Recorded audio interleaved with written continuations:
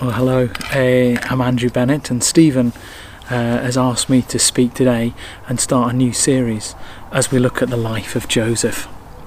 Before I do that, I wanted to think a little bit about change and how we cope with change. I wonder, are you someone that quickly embraces change, that you love it, and that you can't wait to get into things that are changing around us? You embrace it. Or are you someone that maybe struggles with it? There can be change that we choose, a change of job, a change of where we live, even a change of relationship, change of house, moving city.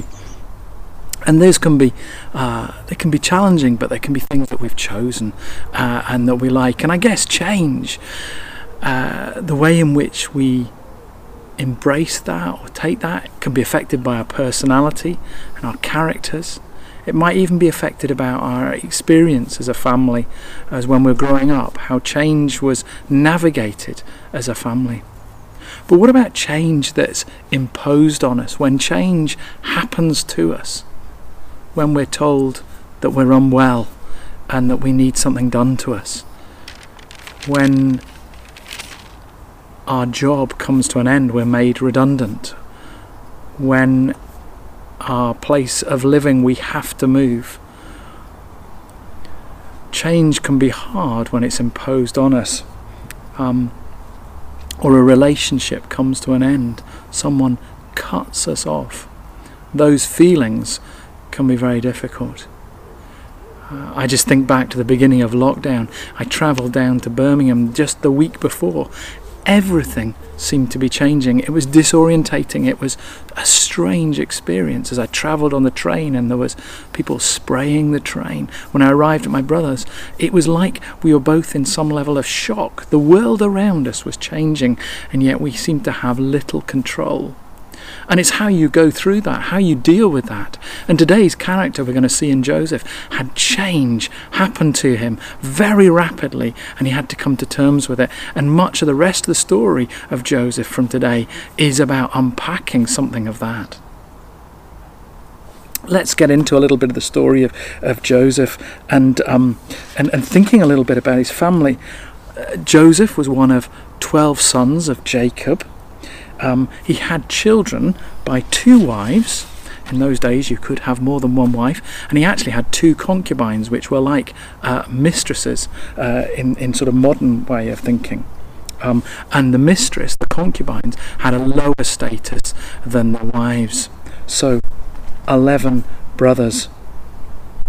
Rachel, Joseph's mum, only had 2 children, Joseph and Benjamin, and they both came quite late on in Jacob's life. So he doted on Joseph, and Rachel was his favourite wife. We're not saying this is a good model of family life. In fact, quite the reverse. It caused all sorts of problems, but that was the thing that he was born into. But on the other side, on Jacob's side, his grandpa was Isaac, and then there was Esau, and there was animosity between those 2 sons, Jacob and Esau. So this family is a bit of a mess. And this is what we come into. Genesis chapter 37, verses 1 to 17. So Jacob settled again in the land of Canaan, where his father had lived as a foreigner. This is the account of Jacob and his family. When Joseph was 17 years old, he often tended his father's flocks. He worked for his half-brothers, the sons of his father's wives, Bilhah and Zilpah. But Joseph reported to his father some of the bad things his brothers were doing. Jacob loved Joseph more than any of his other children, because Joseph had been born to him in his old age. So one day Jacob had a special gift made for Joseph, a beautiful robe. But his brothers hated Joseph because their father loved him more than the rest of them. They couldn't say a kind word to him. So we pick the story up, and Joseph is now 17 years old. Perhaps as we read this and as we think about this, we need to get in touch with our 17-year-old self and think about that. We see someone who's young, who's perhaps arrogant, certainly immature. And he's working for his other brothers, and particularly his half-brothers. So these were his brothers from the two concubines, the two mistresses. And he tends to tell a bad report. Now, it seems like there was plenty to tell, and they weren't behaving well. But it doesn't help his relationship with his brothers. I'm one of 5 boys, 4 brothers, and if you tell tales, that doesn't create family harmony. In fact, it creates quite the opposite. Not only is Joseph a bit of a telltale, although that may have been just the way in which he responded to his dad, and he stayed at home with his dad and was looked after, but his dad Jacob gave him this special robe, and Joseph wore that, and it was a sign of the fact that he was the spoilt one, spoilt by his father. It was a favoritism that was shown, and it caused problems in the family. It marked him out as someone special. Now, much of this was Jacob's doing. He chose out Joseph for special treatment. He gave the coat, and he probably encouraged him to tell tales of his brother.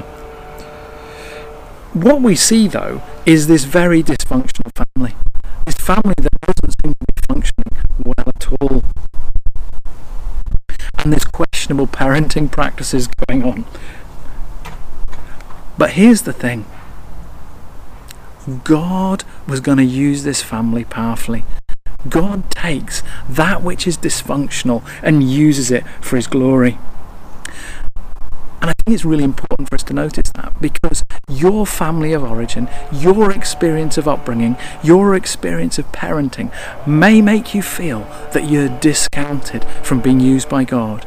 Not a bit of it. God is involved and takes that which we give. He works through even dysfunctional families. And the second thing I want you to notice, because some of what we see in Joseph's life is a type of Christ.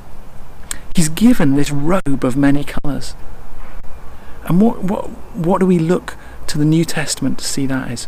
It talks about a robe of righteousness. God giving us a robe of righteousness, covering all our wrongdoing.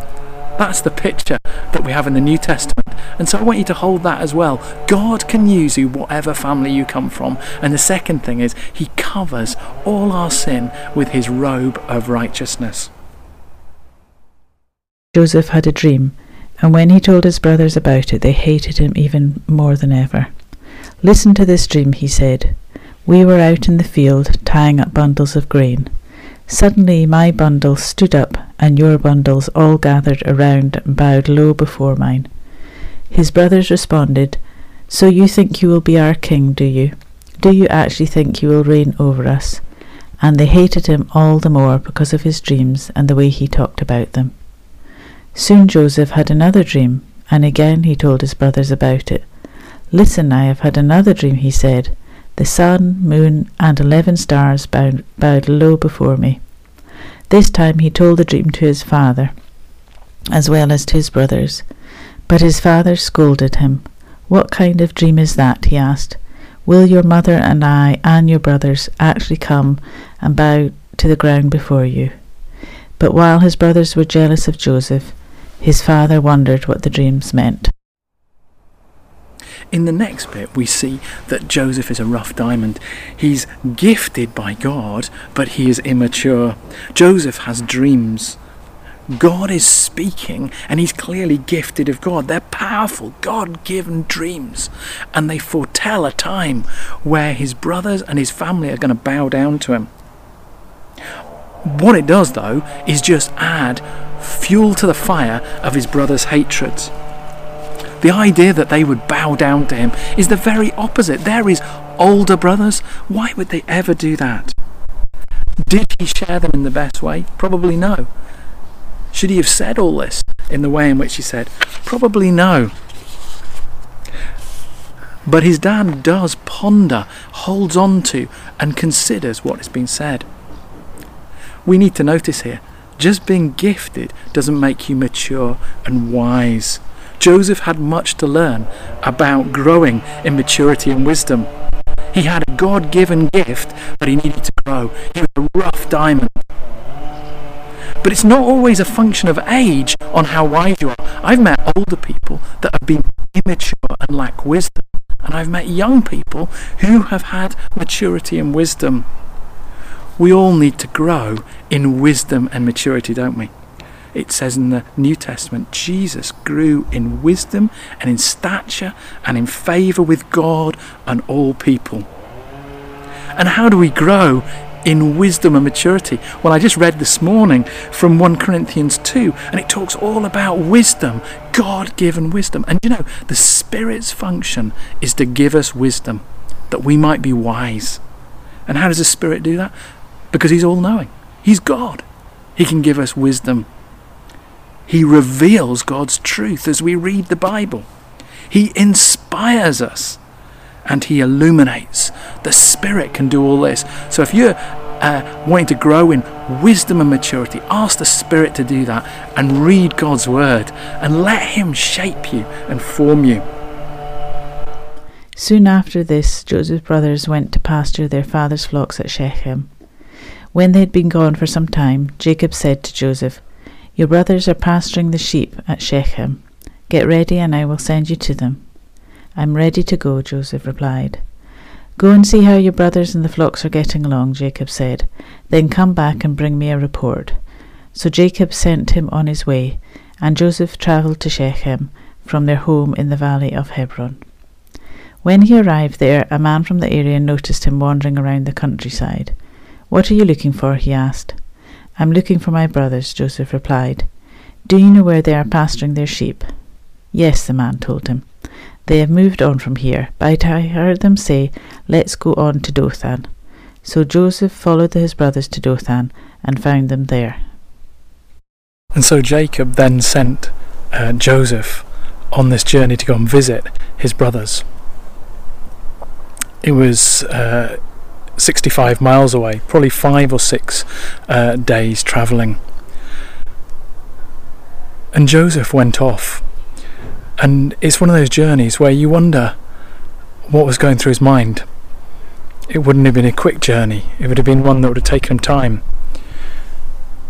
And as he walked, was he wondering how he was going to be received by his brothers? They'd already expressed that they hated him, that they were jealous of him. So how would they be when he arrived? Perhaps get in touch with your 17-year-old self or younger and think of times at school where people left you out, or even you were not liked by others or bullied. Maybe there was fear, maybe there was concern, but certainly there was this long journey ahead. And in that journey there would have been time to pray, to consider, to think about, well, how does these dreams come to be realised? How will that all happen? How will God make that all happen? Perhaps that was going through his mind. Perhaps as a 17-year-old who's also thinking about, where is my place in the world? Where do I fit? What is my part? And then perhaps there was also thought of some of the stories that his grandpa Isaac would have told him. The stories of the patriarchs, of the great journeys that they took, of journeys of following God, of finding places to worship, and finding new lands to come and live in. Did those come to mind? But there's that sense of travel, of journey, of space, and of being able to hear God. And so through that, Joseph's spiritual life would have been formed. Formation going on in that space. I wonder about us. When it comes to journeys for us, we want to do them quickly. We fly, we go by train, we drive fast, we go between A and B. We want to do things quickly. And when we're not doing things quickly, then we'll fill our minds and our ears full of music or looking at our phone digitally. One speaker I heard recently said, our level of creativity and ability to create things is being reduced because we spend so much time now. When time is just on our side, then we'll just spend time looking at our phones. Creativity is reduced, but I wonder also whether or not time to hear God, to listen to God is reduced as well. Wonder in the open spaces, in the journeys, can we take time to hear from God, to see how he wants to shape us, to create us? I believe that was what was going on for Joseph. Although the Bible doesn't tell us what people are thinking on these journeys, I believe that's what's going on in so many of these journeys. Yet we almost despise journeys. Let's go to open and quiet spaces to receive from God. When Joseph's brothers saw him coming, they recognized him in the distance. As he approached, they made plans to kill him. "Here comes the dreamer," they said. "Come on, let's kill him and throw him into one of these cisterns. We can tell our father a wild animal has eaten him. Then we'll see what becomes of his dreams." But when Reuben heard of their scheme, he came to Joseph's rescue.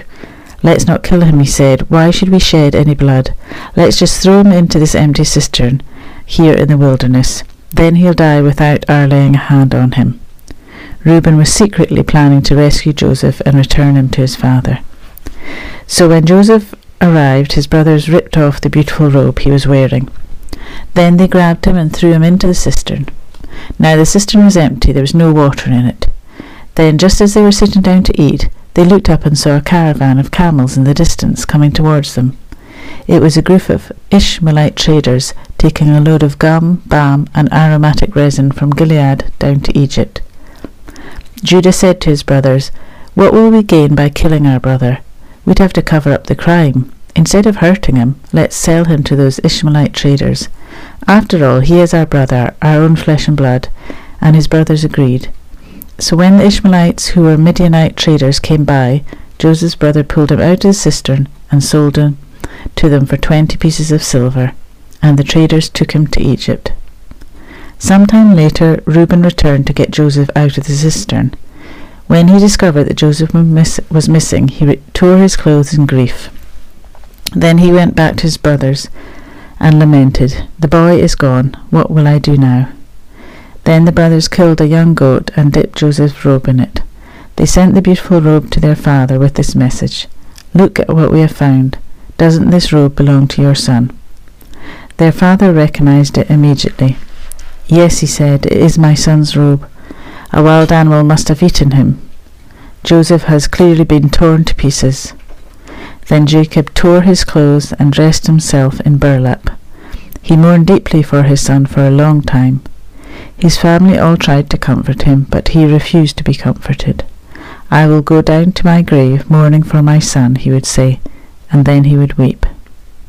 Meanwhile, the Midianite traders arrived in Egypt, where they sold Joseph to Potiphar, an officer of Pharaoh, the king of Egypt. Potiphar was captain of the palace guard.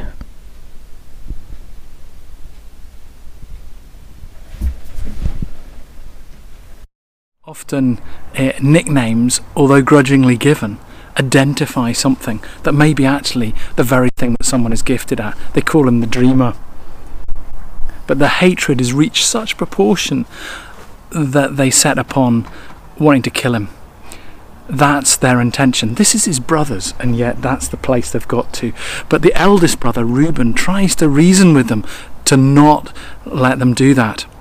That may be because of his own sin that he has committed by sleeping with one of his father's mistresses earlier. Or it may be that he's the eldest son and realizes that if anything happens to Joseph, then he will be the one that will get in trouble. So he says to them, "Why don't we just throw him in the well?" And so that's what they do. They throw him in the well, and in a cistern with no water. The other brothers are considering that they want him to die of thirst and starvation in the well. Reuben is hoping to rescue him. And then they sit down for a meal.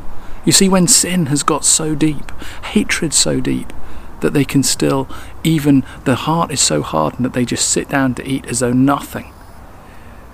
They have hardened even to Joseph's pleading. In Genesis 42 verses in Genesis 42 they said it says this in verse 21, Speaking among themselves, they said, "Clearly we're being punished because of what we did to Joseph long ago. We saw his anguish when he pleaded for his life, but we wouldn't listen. That's why we're in trouble." Joseph was pleading for his life, and they sit down for a meal. They are totally callous-hearted. They want to get rid of him. And then when a band of Ishmaelites come by, they see him and decide to sell him into slavery. Sold for 20 pieces of silver. Hardly anything in those days. So God's anointed one is sold for nothing. It's again a picture, isn't it, of Jesus sold the 30 pieces of silver, that Judas to betray Jesus. So the one who was going to bring freedom was put into slavery. And how was he going to cope in that situation? Put into slavery. He's taken away. He's sold into an unfamiliar culture. And yet God is going to work his purposes out of Joseph's life. I want us to go back and just think for a moment. The cries of anguish. Joseph cried out in anguish. It is okay to cry out in anguish. So often we kind of try and sugarcoat when things go wrong, when things are difficult. It's fine, we say, or even think that somehow it's unspiritual to say something is difficult. Jesus in Gethsemane didn't say to his disciples, "This is all fine." He was in anguish. When things are hard, they are hard. It's okay not to be okay, and the psalmists show us that time and time again. God sees our anguish and is in our anguish with us. But we have a choice in our anguish. Do we become bitter or better? Let's say that again. Do we become bitter or better? Do we grow and do we cling on to God, or do we become twisted and bitterness takes root? There's a silly saying that's in our culture, isn't it, that says, when life gives us lemons, make lemonade. But there's some truth in that. The idea that when life gives us really hard things, what are we going to make of it? Because the other option is that we become sour or we become bitter. Joseph does not do that. And the story we will see more and more, he doesn't do that. And it's not stated here, but we know God's presence goes with him. Everything changed for Joseph, and he ends up going to Egypt. His family is gone. His status is gone as the special child of Jacob. He's lost everything familiar. He's gone to be in a different culture. He's lost all that was around him. Yet God goes with him. God goes with him into that place of slavery, and God is going to work his purposes out. And what about Jacob? Well, the one who is being called the deceiver in the past is deceived by his own sons, who kill a goat and say, "Is this your son?" His coat, and he says yes, and then goes into mourning. So he has been deceived again. Who's going to break the chain? Well, we're going to see something remarkable happen through Joseph's life. So when change happens, how do we respond? We're seeing this work and movement in Joseph's story, and we've come to this point where everything has changed, but God is still at work. God is with him, and God will do something amazing through him. What about you? We've thought about where we've come from, and that God uses us despite where we've come from. We've thought about the fact that when we need to grow in maturity, and the Spirit will grow us in maturity. We've thought about journeys and the way in which space, God can speak to us in space. And we've thought about the fact that as we come to a place of change, God is there in it with us. Even when we cry out in anguish, he meets us. I pray that you would know something of that today, and that you would go with that. Let's just pray. Lord God, we thank you. We thank you for this amazing story, and we thank you that you're an amazing God and that you have purposes that you want to work through each one of us. Lord, help us to learn what it is you want to do. Help us to take time and have space with you. Help us to know that sense of your clothing us in righteousness, and may we live for you this day, growing in the sense of your Spirit's work in us.